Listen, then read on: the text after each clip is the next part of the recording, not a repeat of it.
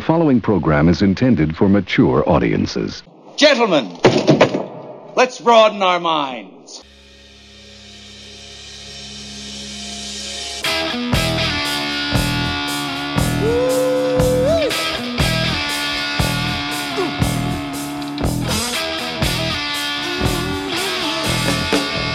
It's Big Boom Radio Friday, people, so it's time once again for the Big Boom Radio podcast, Riffs and Rants, with Johnny Teflon and Michael Sean Lee.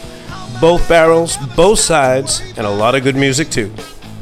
All I know is this violates every canon of respectable broadcasting. Indeed it does, my friend. Indeed it does. And we'll be right back, folks, after the first gem of the day.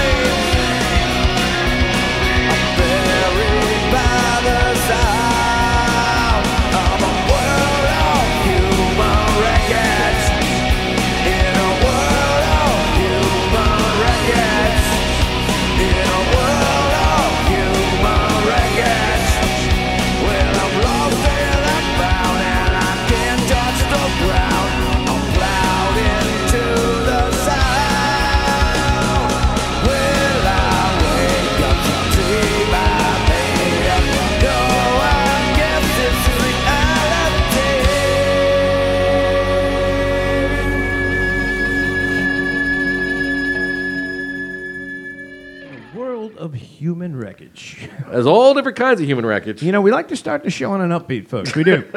We do. That was kind of a slap in the face. It kind of reaching back to the 90s. Yeah, you know, kind of back to my wheelhouse. Right. Particularly the early 90s. That, you know, in case people don't remember, it was from a band called Sponge. Mm-hmm. And it was the second single from the group's debut studio album, Rotting Pinatas, which, you know, gets my vote for the, you know, top 10 album titles. You know, that speaks volumes. But yeah, as easy as it might be to have not seen Sponge or maybe forgot they existed, these guys did 9 studio albums and 4 live albums in their time. No kidding. Yeah, formed in Detroit back in 1992. You know, had the inevitable comparisons to like the MC5 and whatnot. Right. Yeah, these guys rocked the house in their day. They did, and I think for our agreed upon opening topic. I think that Yep. that song was most appropriate. Unfortunately, for the line in a world of human wreckage. And it's funny, and I'm glad you alluded to it, because we listened to a lot of potential gems for this episode, folks. As we always do. And as maybe it'll present itself as obvious later, a lot of the lyrics were dead on, but the pacing was just not what we like to do. Yeah. So when Michael played this song by Sponge, although it wouldn't have been my first choice, especially amongst the other ones he presented, we like to open things up a little fast-paced. Yeah, you it's gotta a rock wake-up out a call. little bit. Absolutely. Especially for those of you listening on the way to work and whatnot. We don't want to put you to sleep, at least until we start talking. Absolutely. Absolutely. So on that note, our main topic of this episode... A little on the heavy side. Yeah. Well, it's about homelessness. Yeah. And the simple fact that homelessness is on the rise in America. You talk about an issue that's pretty much right in your face. Right. And it was something that's kind of fallen by the wayside with everything else that's been going on in the country. Yep. And it came to the forefront of my mind when I saw an article last week about Starbucks, the evil empire of coffee, making more or less a public statement that they are not there to be the world's restroom. Not anymore. And their normal open-door policy, especially in their big metropolitan areas, is going to be coming to a close because of the amount of homeless folks using their facilities to freshen up and poop and whatnot. And they cited, amongst other things, the safety of their guests and staff. In a very, very unfortunate sign of the times. Yes. That has definitely become an issue. And, yeah, that wasn't some kind of corporate bullshit thing coming down. That was real. Right. And then, linear thinker that I am, I put it back in myself, and it dawned on me in a lightning flash that even I, one half of me being, Joe Q. Public in the streets, and the other half, myself being a business owner, I realized that I, too, see two polar opposite images when discussing the issue of homelessness. On one side, my heart goes out to anybody that's in that situation. Of course. Regardless of the reason, before we even get into that. Yeah. Just the fact that you don't have a roof over your head or the security of a door that will lock and protect you from the outside world, I think it's absolutely terrible. The business owner in me immediately switches gears and says, well, this is a bad optic and we don't want these people around our business because it's depressing and you don't want to see your customers looking at that when they've got the other hand on their wallets. Yep. And all of a sudden it just kind of spurred this thing. I'm like, we need to talk about this because I'm sure I'm not the only one. No, not at all. And then you and I said, okay, let's dive a little deeper. Yeah. Well, it's funny. It seems like it's the kind of problem that ebbs and flows. Mm-hmm. I moved out to L.A. way back in 1985, and I remember, coming from, the safe suburbs of Boston, seeing this for the first time and being kind of taken aback by it. Like, this is a real thing. This isn't, you see, they talk about it in the news media, and it's one of those topics that, gets traction in politics quite frequently. Mm-hmm. But, yeah, when you come face to face with it, it'll make you pause, make you stop. We for a grew minute, up as part of a generation that would see the homeless as drunk old men lying in their own pee on a box, winos, bums, park benches. Yep.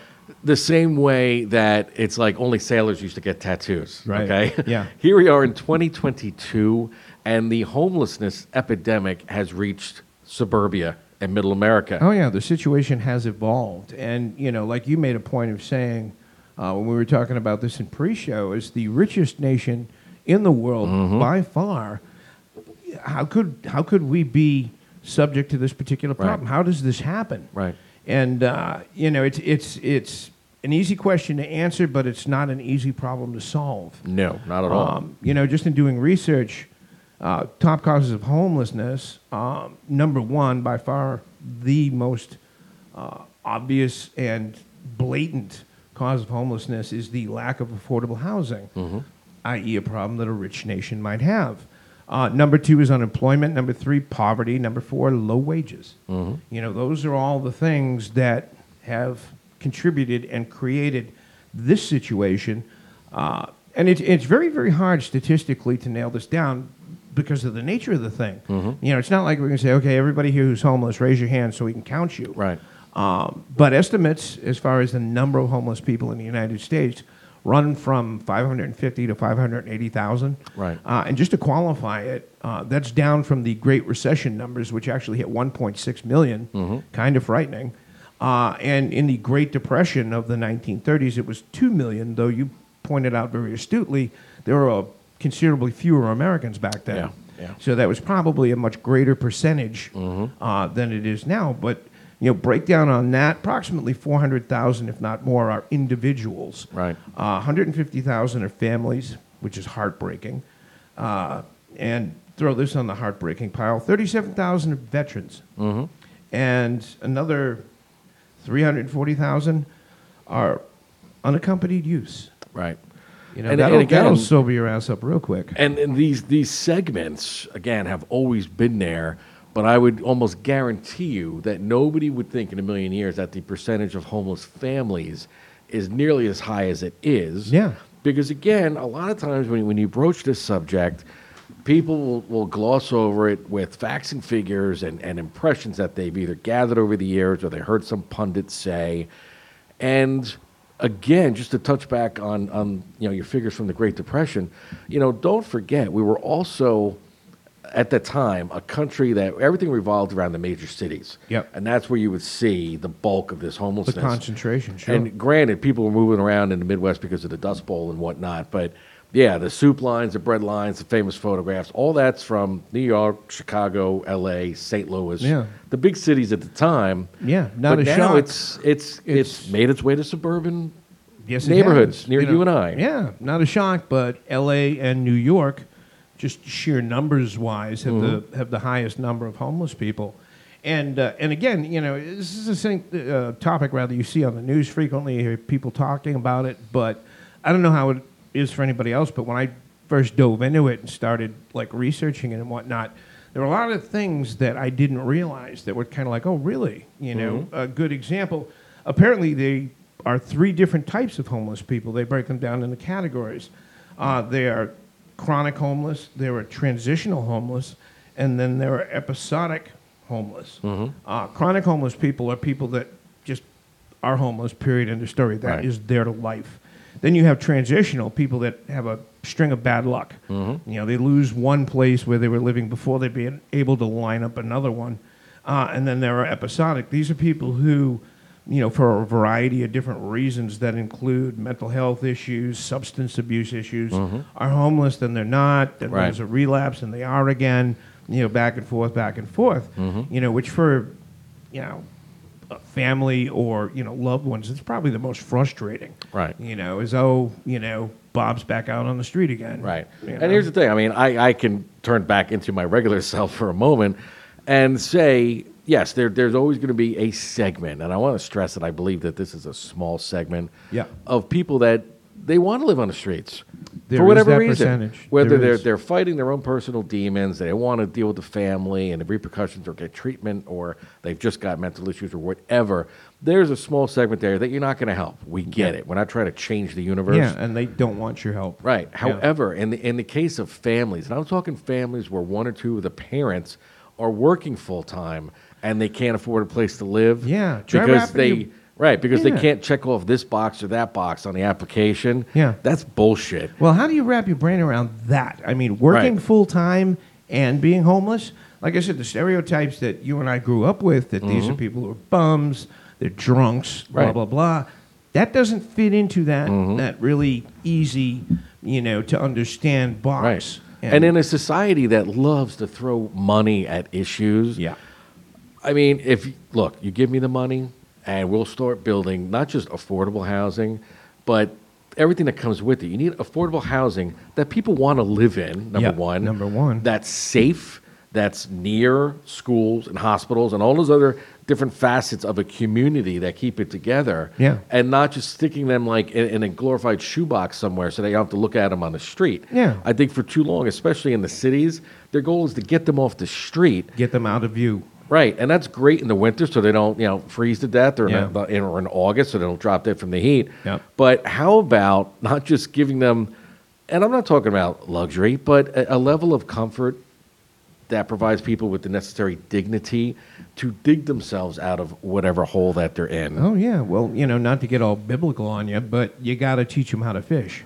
Yeah, exactly. You know? Look at you getting biblical. Nice. pull But that it works. Out of the blue on that one, Holy folks. shit, the world is Yes, still full of mystery. yes. But yeah, and touching on something that you just brought up, and again, this is one of the stats that I'm highly suspicious of, but according to figures, 20 to 25% of these people are suffering from mental illness. Mm-hmm. Personally, I think it's a hell of a lot higher than that. Very well could be, I especially mean- in today's society. Yeah, I mean, just being homeless will give you a condition of, or some degree of mental Of illness. course. You know, Wondered and where you're going to lay your head every night? Yeah, no and not get mugged and Yeah. lit on fire or no whatever? safety, no security. How are you supposed to get a decent night's sleep Right.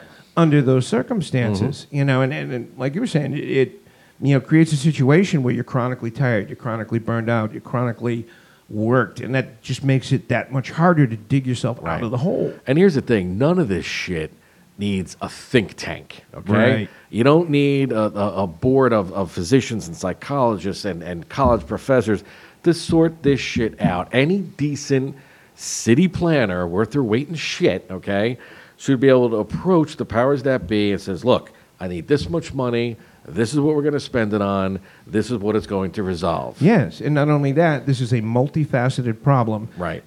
Americans love black and white scenarios, and one problem, one solution, and this is complicated. It's not that easy. You got to hit it on multiple levels.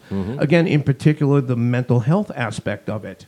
Yep. I mean, you can't just pluck somebody off the street, stick them in a in an apartment and expect, hey, they'll be fine now. We're off. There were issues here, Right. that resulted in their homelessness to begin with that you have to address. And we're not looking to release anybody from like conceivable liability. Yeah. So if Joe and Jane and their two kids get quote unquote affordable or free housing now from the state, part of that is Joe or Jane, one of the two has to be working. Well, the state should offer them that job then, okay? And or if they want access to training to learn new skills and whatnot, There you go. then say, all right, well, your room and board is contingent on you attending your classes and getting a passing grade and getting a certification and whatever. There's easy, like common sense ways to manage the risk reward that comes with investing in people, which is the riskiest investment in the universe. I get it, is investing in people, especially when they've got a possible myriad of issues. But again, doing something is better than doing nothing. Oh, yeah. And look, the last time they tried to do something, in my estimation, that really kind of maybe moved the needle on homelessness was those comic relief concerts they did on HBO with all the Yes. comedians. Also, the last time Whoopi Goldberg was relevant. Yeah. But at least they did something. They brought attention to it. They painted the full picture of the different circumstances Yep. and what happens to people and how this stuff not only happens but then sometimes perpetuates itself. Absolutely. Generationally. Oh, yeah. And something that my side, the left, is painfully short on is the follow through. Right. You can't just, like I said, you can't just throw money at the problem. Yep. Create the scenario where we put them in a house, they're good. Right. On to there the has next to thing. be a scoreboard and there has Yeah. to be measurable results. Yeah, you got to work with these people. It's not, and you're going to have constant fallbacks. You're going to have constant, up so and so, quote unquote, relapsed or, Right. took a misstepped or whatnot. Again, you're talking about people that aren't well. Not having some of these things that maybe we take for granted, like a safe place to sleep at night. Take their toll on people mentally. Sure. And it's not like you're going to fix this problem or you're going to fix this person overnight. Yep. You got to stay with it. Because if you look around this country right now, there's a whole lot of little Hoovervilles popping Yeah. up. And a lot of the big box stores, like the Home Depots and then the Walmarts, they allow it to happen, And, look, I maybe people are better there than other places. But there's also a lot of, tent camp towns and shanty towns popping up in cities around the country. Yep. As a friend of mine just told me she was recently in Washington, D.C., and they're in front of a lot of the monuments, these little tent villages, Yeah. okay? Oh, yeah. And again, to harken back to the business aspect of it, you can't look, this isn't Nazi Germany. You can't erase people. Yeah. And you can't erase a segment of society. So by that token, if you see that this is an issue and it's only getting worse, you need to hurry up and come up with a solution, okay? Yep. And look, if you're not going to do it because it's the good Christian thing to do, I know that's probably narrow-minded to all my Muslim friends, but if you're not going to do the Christian thing, do the American thing. Do we have a Muslim segment of the audience? We must. Do we? We must. Interesting. Yeah, we're big in, like, Michigan and Wisconsin. I like to think so. Yeah. I know, yeah. But yeah, these are things you gotta follow through on. And like the old saying goes, if your ass is on fire, do something. Do something. There's some trial and error involved in here. What worked for this scenario might not necessarily work for this other scenario. And how about, talk about a pipe dream, maybe now we could hear from some of these entertainers, okay, who, as they were struggling artists, many of which, like Jim Carrey comes to mind, spent a lot of his teen years living in a car with his family, okay? Yep. Instead of railing against Trump, and stuff like that, why don't these people talk in front of Congress and talk about their struggles and put another face on it of what they went through and how they got out of it, or the damage that was done because they couldn't get out of it. Yeah. And there's so many different ways to approach the problem and fix it. I just want somebody to do something. Oh, yeah. Rather than just make it one of those things that we occasionally talk about around Thanksgiving or in the Northeast when the freeze warnings kick in. Yeah. And all of a sudden on the news, they're like, oh, we're really worried about homeless people, and here's where the shelters are. Yeah. Now, you got to do better than that. Well, it's a mountain to climb, quite frankly. I don't know if we ever talked about this, but when I first got out of college, I was pretty much homeless for about 18 months. Now, I'm not equating my situation with those of the mentally ill. Sure, because you were more like a – barfly / vagabond. Yeah, kind of, sort of. Yeah, kind of that post-college thing. I was, sleeping on a lot of couches, occasionally slept in my car. I came out of college in the 1990s into a recession. I had a theater degree, not exactly practical. But one of the things I used to do when I had some money was I would grab a room for a week at this flop house on a street. I think it was Wilcox between Sunset and Hollywood. And because I didn't have any money and, place didn't have cable, what I did for entertainment at the end of the night, once I was done, trying to hustle for a gig or whatnot, is I would go and I would walk up Sunset and I would walk up Hollywood, anywhere from midnight to like 4 or 5 a.m. And back then, there were a lot of homeless kids on Hollywood and Sunset. And don't kid yourself, these kids were predators. All right? Yeah. They were dangerous. But I mastered the art of becoming invisible and blending into the surroundings, and that gave me the opportunity to observe these kids. And there was a lot of them at the time. And I used to always wonder, where did these kids go? Because if you walked around at 6 a.m. or 7 a.m. right after the sun came up, the streets would be abandoned. Yeah. And what I noticed, which was extremely interesting as I was walking around, is as the sun started to come up, these kids would just blend into the background and disappear. And what they were doing is they were squatting at a lot of the vacant buildings that were on Sunset and Hollywood back then. And it was amazing. It was like they would just, poof, disappear. They would take a step back into the shadows. Suddenly they were gone. And my point is, you're dealing quite frequently with some people that are locked into this mindset, locked into survival mode. Right. And it's going to take a lot more than a free hamburger to break them out of this. Unless their name is Wimpy. Yeah. This is, again, it's a complicated problem. It's not something that's, boom, boom, solved, done, and we're moving on now. This is going to take some effort. And we frequently have a problem with dealing with problems that take an effort to solve, that take, that follow-up and that second and third follow-up. And then, when this person breaks your heart and falls back down, that you don't give up on them. You pick them back up again, and you give it another go. It's very difficult. But, again, we're the richest nation on earth. If we can't solve this with all the means that are at our disposal, with the medical community, with wealth, with housing, with whatnot, what does that say about us? Right. Exactly. So think about that, America. We're done lecturing. But it's time for the middle gem, and we have something that's of a little bit of relevance there. This was an inspiring call, John. Well, it's one of my favorite B-sides from my long-lost late 80s. What a heyday of music. Nice. This little ditty is from rock band Living Colour, and the name of the song is An Open Letter to a Landlord, And we're going to play that for you right now, folks. And we'll be back with part 2 after some more things and stuff.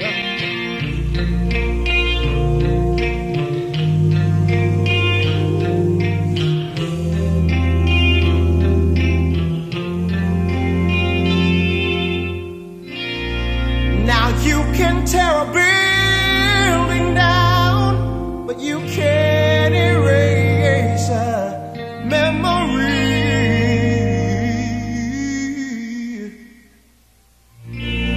These houses may look torn down, but they have a value you can't see.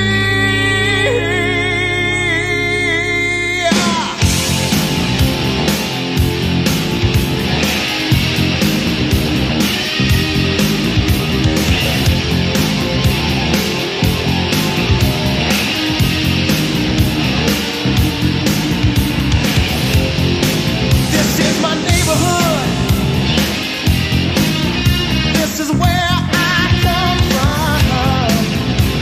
I call this place my home. You call this place a slum. You wanna run the people out. This is what you're all about. Treat poor people just like trash. Turn around and make me cash. Now you can tear a building down, but you can't erase a memory. These houses may look old now, but they have a value you can see.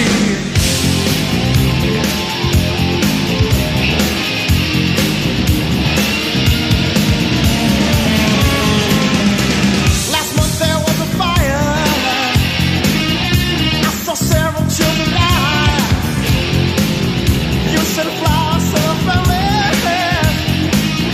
but your sympathy's a lie. 'Cause every building that you burn is more blood money that you earn. We are forced to relocate from the pain that you create. Now you can tear a building down, but you can't erase a memory. These houses may look old now, but they have a value you can see. Now you can tear a building down, but you can't erase a memory. These houses may look old now, but they have a value you can see.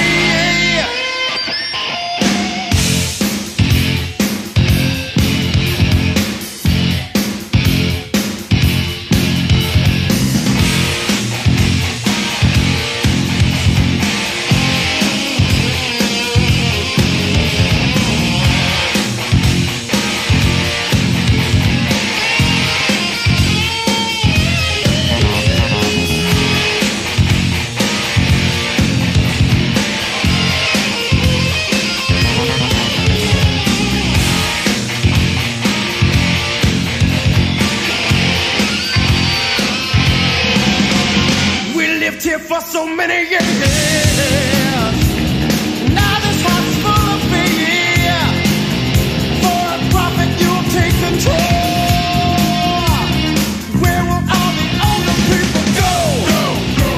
There used to be when kids could play without the scourge of drug decay. Now our kids are living dead.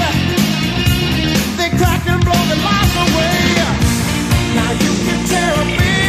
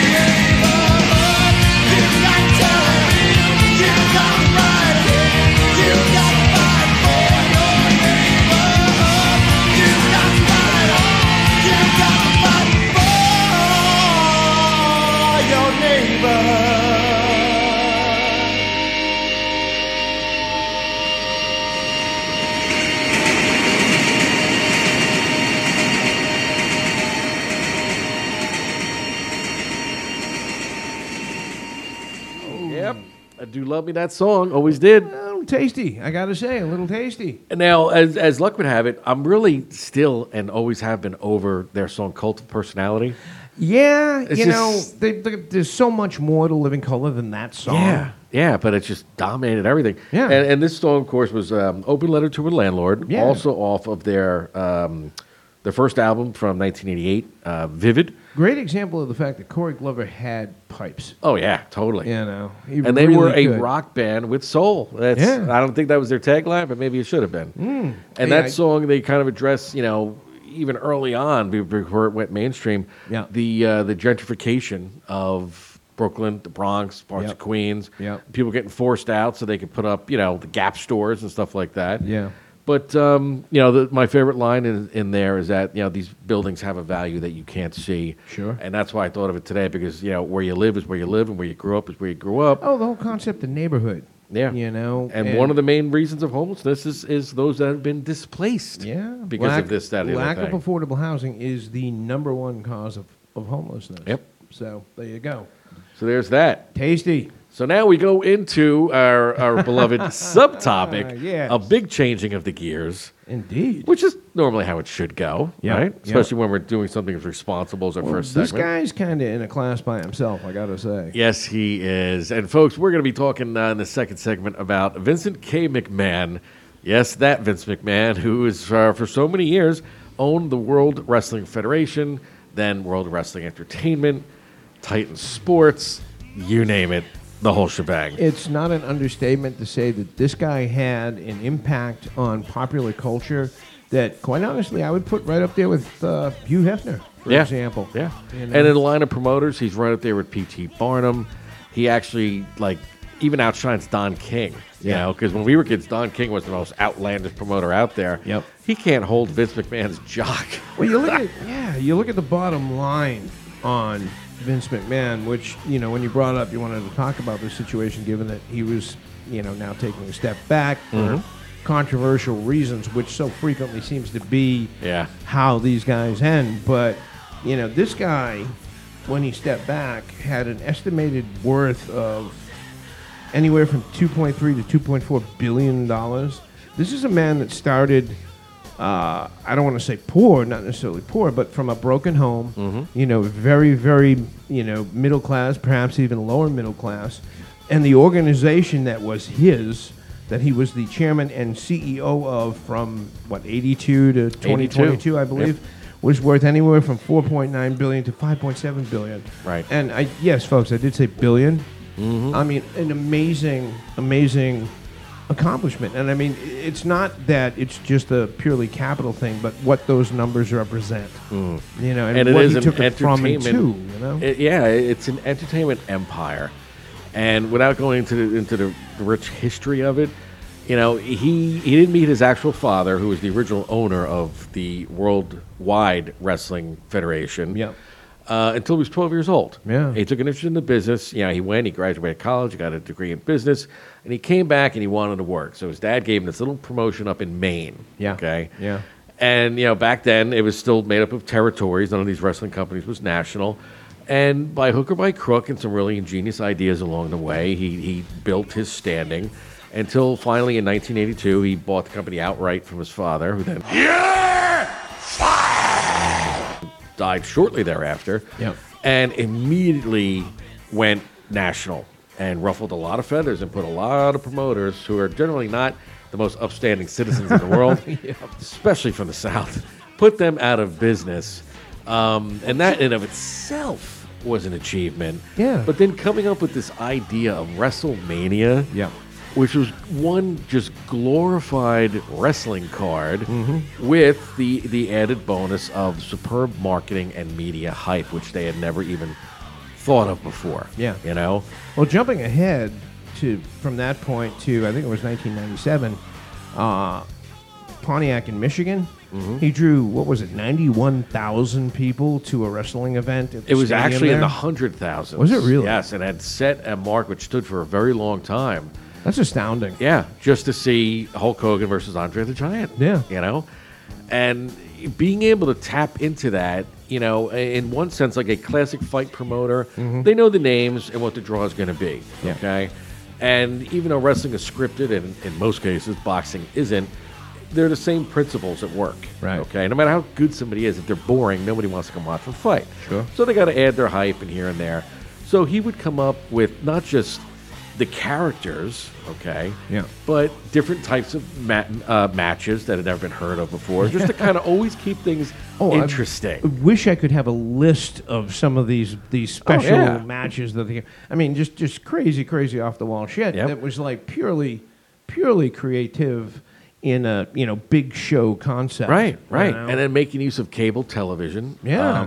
Because, when we were kids, you would watch the wrestling matches like Saturday morning on whatever, like, the sub-channel of your market Bruno was, right? Sammartino and those guys. And they were Haystacks taped Calhoun and edited and all this. Oh, yeah. He started, I don't even know what year. I know it was in the 90s when he started Monday Night Raw on the USA Network, Yeah. which is a subsidiary of NBC. Yeah. Still has a fantastic working relationship with NBC Universal, as well as Fox now. Yeah. And there's even an award on the ESPYs, okay, which is an ABC-owned subsidiary for Yeah. ESPN, Yeah. where they get the moment of the year, the WWE moment of the year. Right. No other wrestling promotion gets that. No Yeah. other MMA faction gets.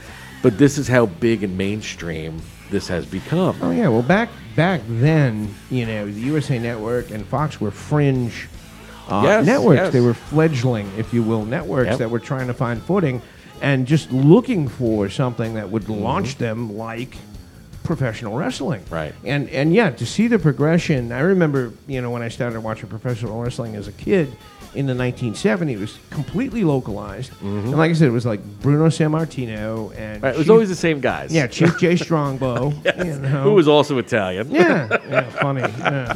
And Vince McMahon was the guy in the yellow jacket who was just the commentator. He was just, the guy that was calling it. And it didn't seem like a significant figure in any way, shape, or form. Who knew, his connections and who he really was. Yep. And to have seen them go from that Yep. to what they are today is just astounding. And people even forget that during the steroid trials of the 90s, it was Vince McMahon who was the first one to come out and say wrestling was fake. Yeah. And say it was scripted. Now, and made no difference whatsoever. none. If anything, it made it even more popular Yeah. because now, like, the average Joe and Jane sitting on a couch, like, look at this ridiculous shit. Oh, it's you know. fake. It's fake. Right. Now, all of a sudden, they're like, well, they're saying it's fake. Now we can just watch it as entertainment. Yeah, exactly. Like I've said to you in multiple discussions we've had, I've come to view wrestling as street theater. Yeah. Some people like to go and, see a, Shakespeare or whatnot. And there are some folks where just Shakespeare doesn't work for them. Yeah. But you put it on this level, Yep. and it's still... There's always a good guy and it's always a I bad was guy. going to say, it still inevitably comes down to a battle against good versus evil. Yep. Which is the most basic concept in, the concept of theatricality. Right. And that's what these guys really represent. And, the multiple storylines, the good versus evil, the love and hate and all this other stuff, loyalty versus disloyalty. It's all that stuff, all wrapped into one. And in retrospect, I mean, he's retiring now at 77, mostly due to some infidelities from years ago. Little scandal, Hush little payments that were controversy. paid. Yeah, And what's worse is that the WWE is a publicly traded company. right.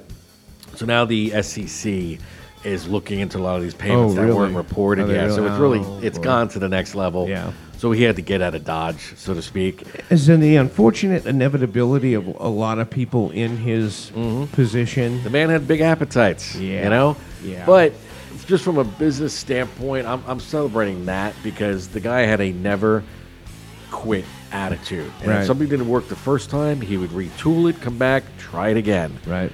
And, it's like Wayne Gretzky say, you miss 99% or 100% of the shots you don't take. You don't take, exactly. And McMahon always tried everything. I mean, over the years, the litany of characters that have been created, some that have worked, some that you never thought in a million years would work, a la a big guy who was a mortician, Right. okay, Yep. and would come to the ring with an urn and was supposedly dead. Okay, of course, talking about The Undertaker, yes, who yes. everybody knows who that character is. Oh, man, seriously. They forget Hulk Hogan was around for quite a few years before WrestleMania. Man, we could burn out like another hour just listing off the characters that they've Exactly. come up with over the years, from, like I said, Haystacks Calhoun Yep. to the Chief J. Strongbows to the, Jimmy Snukas and the Hulk Hogans Yep. to, I don't know, what Triple H is the thing these days or whatever. I mean, just characters. And McMahon characters, had his characters. hands in every single one of those characters. Yep. Would sit there and sketch out what the look was going to be. And it's like, perhaps, like amongst wrestling fans, you could say perhaps the business has started to pass him by because there's Yeah. a lot of fledgling leagues out there. It's an unfortunate inevitability. It Which, really is. which look, it happens to football coaches and baseball managers too. So Yep. it's universal. But his impact and not only what he created, but the way he changed the landscape of things, Yeah. as well as, it has to be mentioned, the metric shit ton of good works that the WWE Yeah. has done over the years for either the Make-A-Wish Foundation, Yeah. for- Girls and boys clubs, I think, yes, are big yes, on their list. Yeah. USO, The Vince McMahon Kiss My Ass Club. the Susan J. Komen Foundation, Yeah. fighting breast cancer, organizations they do, for little kids with cancer, and it's just like goes on and on and on. Yeah. And I say it's more than is expected and or necessary just from a PR point sure. of view. Absolutely. It's a company and it's somebody heading the company that is very aware of their very humble upbringings. Yeah. And, what a struggle it is to get ahead. And you got to give back. And it breeds loyalty in their customers or their fans, however you want to term it, Yep. that will arguably never go away. Here I am Yeah. at 52 years old. I've been watching wrestling since I was like 10. And as ridiculous as it's get, I always have time, if it's on, to tune in and see what's going on. Yeah, And yeah. now, this show, being a sponsor of Blitzkrieg Pro Wrestling, stems from that. Yeah. Yeah. And here we got these young guys or guys in the twilight of their career on the indie circuit. Again, one thing just leads to another, and the domino pile of life. Mm-hmm. And if it wasn't for my experiences and Vince's antics all these years, I wouldn't be donating towards this other, company who mirrors it in the same way. They're socially conscious. You have these people out there busting their ass to entertain. Yeah. And it's just a nice thing. So I wish Vince all the best, and the family as well, because it's a trying time. Oh, yeah. I'm sure his wife, Linda McMahon, a very sharp cookie in her own right, Yeah. is making his life a justifiable living hell right now. The man's accomplishments pretty much speak for themselves. Yeah. I mean, anybody that's looking for people in his position who are, ethically pure. Yeah, keep looking. Yeah, good luck with that. I mean, just proves he's a human being just like the rest of us. Right. But again, like you said, his accomplishments pretty much stand alone, speak for themselves. Yeah, and in my You know? estimation, they far outweigh the dalliances of Yeah. of men with, like I said, big appetites. Yeah, Simple as you that. know, yeah, I wish the guy well, and yeah, it's few and far between that people like him come along. Yep. It really is, good, bad, or indifferent. You gotta just kind of look at what he's accomplished in a remarkable context. Sure. It's like, wow, that was something else. That was a life lived. And I tell you what, before we jump out of this, I do need to tell our audience that I thought it only natural to play the Vince McMahon song that was on the seminal album Pile Driver Oh, my that goodness. the WWF put out in the 80s. But yeah, it's just way too painful. And then of all people, Michael Sean Lee flexed. I mean, flexed his classic rock knowledge and came up with a perfect song for this occasion. It just seems so appropriate. And just when you think you know somebody and start to write them off, Yeah. you came up with an inspired move like that. So why don't you tell the good folks what they're about to hear now? It just fit so well. And again, Bon Voyage and best wishes, Vince McMahon. They don't come along like you ever. So good luck to you, and this one's for you, my friend. What are you going to play for the good folks? I think we're going to spin a little Emerson, Lake and Palmer song called Yes. "Welcome Back, My Friends." Yes, indeed. And not to mention the fact that I even had to title this song wrong. I need to go stand in the corner and face the wall. But you folks enjoy this, and we'll be back with some more stuff and a wrap-up right after this. Welcome back, my friends, to the show that never ends. We're so glad you could attend. Come inside, come inside. There behind the glass stands a real blade of grass. Be careful as you pass. Move along, move along. Come inside, the show's about to start. Guaranteed to blow your head apart. Rest assured, you'll get your money's worth. Really show, it happened all right. You gotta see the show. It's a dynamo. You gotta see the show. It's rock and roll. Oh, right before your eyes, we will laugh up from the skies. And he laughs until he cries. And he dies, and he dies. Come inside, the show's about to start. Guaranteed to blow your head apart. You gotta see the show. It's a dynamo. You gotta see the show. It's rock and roll.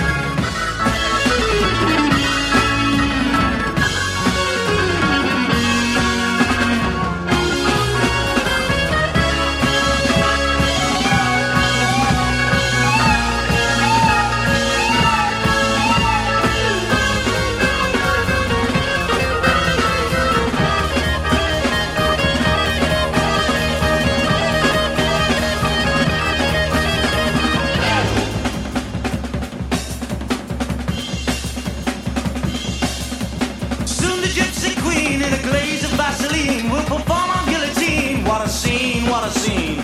Next up on the stand, will you please extend a hand to Alexander's ragtime band, Dixieland, Dixieland.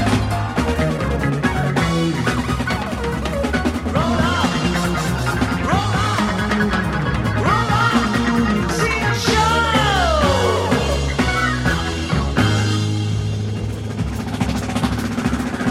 Performing on a stool, we've a sight to make you drool. 7 virgins and a mule. Keep it cool, keep it cool. We don't like it to be known. The exhibits that were shown were exclusively our own. All our own, all our own. Come and see the show. Come and see the show. Come and see the show.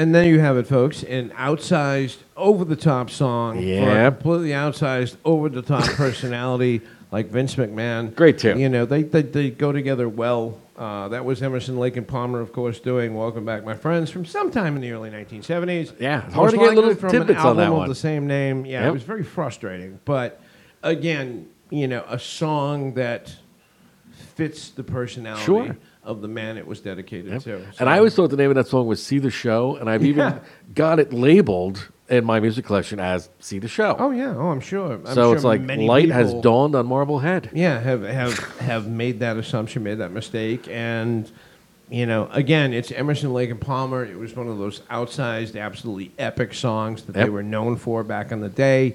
It's prog rock. It's not for everybody, Right. But if you're going to do a song for a personality like Vince McMahon, it's got to be over the top. It's got to be eccentric, egomaniacal and crazy. Just like the man himself, Vince McMahon. 30 seconds longer, that would have been a jam band piece. No doubt. But so, nonetheless, inspired choice. thank Well you, sir. done. All right. Well, moving right along. Moving right along, What's going on in the world. In the world today? Not Well, just you're- in Big Boom Radio, folks, but Right. what is going on in the world We're today? going to look beyond our door today. gonna The same do old shit's going on here. Follow up? Yeah. We don't Well, usually do that. Is that? It's a bit of a denouement with, follow-ups, just to Okay. give everybody, state of the nation, Sure. if you No, will. we should probably do this more often with a lot of the things we talk about. Callbacks to previous episodes. Indeed. Ms. Brittany Griner is still in jail. Trash. That's the rumor. I believe they're swapping her for Satan. That's a proposal that. That's what Fox told me, so I'm going to believe heretofore it. the Russians have Right. pretty much ignored. And this gentleman, I believe, had killed Santa at one point. I believe so. But we're going to swap him out for I've heard for that Brittany. about him, and I believe he snuffed out the Tooth Fairy too. Oof. Yeah, Okay. nasty dude. After that, we got Todd Chrisley and wife still awaiting sentencing. What is up with that? Boy lovers. Bring the guillotine down on those two. No, we need to stall and build up just that feeling of anticipation, or maybe another couple episodes of their bullshit TV show. Is that what it is? Because they're still putting out new episodes of the show. Are they really? Yeah. Oh, So I'm sure they God. tape all this crap at once and then let it out Jesus, like somebody slowly. but- bring it on these two. Just bring it. Right, because everyone's got to be yelling at the screen during the coming attractions. How about him in jail? Is that going to be? Because he's going to go to some cushy ass federal pen. He's probably going to have a spin-off and laugh all the way to That's the the bank. kind of reality TV I'd like to see. Woof. Yeah. Meanwhile, Donald Trump is still under investigation I'm with shocked. the January 6th hearings. So shocked. It's a very sad moment for me, for everybody, no matter where you are. What a load of Have they come up with bonk. anything new? Nothing. Nothing? No. Oh, that's a shame. No smoking gun? No smoking gun. Oh, No. shit. And then, of course, gas prices continue to fall, which is kind of a nice thing. Yes. Are they coming in tonight? I saw $4.19. Nice. Just And just very today, I got refreshing. $4.11 by me. So Can't I'm loving believe I that. would get happy about $4.19 a gallon. Right? See how they've reprogrammed us? Yeah, Ain't that very some much shit? so. Very much so. Damn. Yeah.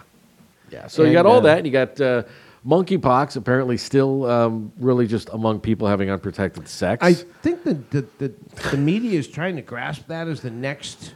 And it's got no weight. It's got no weight to it. And it It's ain't only happening. people It's not working. banging dirty that are getting it. Is that what it is? Yeah, it's Oh, exactly my what it goodness. is. And they really want to force it as the new boogeyman, but no, it's just people having unprotected, awkward, deviant sex. Yeah, kind of gross and disgusting, I think. Not the sex, the monkeypox, mind you. Just all of it needs to go away. Kinda, and sorta. actually, last week, Dr. Fauci, he's one of my favorites, right up there with Yes. Alec Baldwin. Yes. He came out and admitted that, if I had to do it again, I would probably do things differently. You think? Really? Really, Fauci? Hey, 2020 hindsight's a bitch. What Mean can what? do? You wouldn't shut down a booming economy because you don't know what else to do? See, he should That? have known better than to say that because he's giving fuel to the Johnny People like Teflons me. of the world who are looking for a club to beat him with. Exactly. I want to beat him about the head and face. And on that note, if I could drift into the bad guy, Please do. we lost one of my favorite character actors last week, Mr. David Warner. Yes. British actor. Let's see, what would this generation know him as? If I were creating a world, I wouldn't mess about with butterflies and daffodils. I would have started with lasers. 8 o'clock, day one. The lackey / bad guy in the movie Titanic to Okay. Billy Zane. Yes, yes. Those of us a little longer in the tooth would know him as the voice of Ra's al Ghul in the Batman animated cartoons. Okay. He played the devil, or a devil character, in the movie Time Bandits. Wow. He was a bad guy in the movie Tron. He played in a stunning star turn as Jack the Ripper, opposite Malcolm McDowell in the movie Time After Time. Stunning thought that they had him and Malcolm McDowell in the Right? same film. That's Two like British sci-fi B-movie heavyweights. lunatic, crazy people. That's like, wow. And a great underrated movie if you ever get the chance. Also Yeah. starred Mary Steenburgen, I think. Okay. But just, well done. Nice little time travel paradoxy kind of movie. Yeah. But, so he passed away. I believe he was also 77. Okay. And again, we discussed before, Hollywood leading men come and go. Yeah, they undervalue good character actors. They really do. And especially this guy was bad guy character actors. Yeah, right. He was the definition of it. He truly was. And a couple times he played like a good guy or a neutral guy, but more often than not, when you saw David Warner come on the screen, you're like, oh, that's the bad guy. And those are the fun parts to play. Right. They really are. And he would just chew up scenery. He was also in, speaking of good guy roles, he was a priest in The Omen. Really? Remember, he was the one that was going after Damien with the special knives of the whatever. Right. And I think he got decapitated by some sliding plate glass, So, again, look, if you're in the Omen movies and you're a priest, you're going to buy it, That's too. good. That's good resume material right there, man. Seriously, So, see, the good thing I've watched all these horrific movies over the years. I know. But, he'll be missed. Godspeed.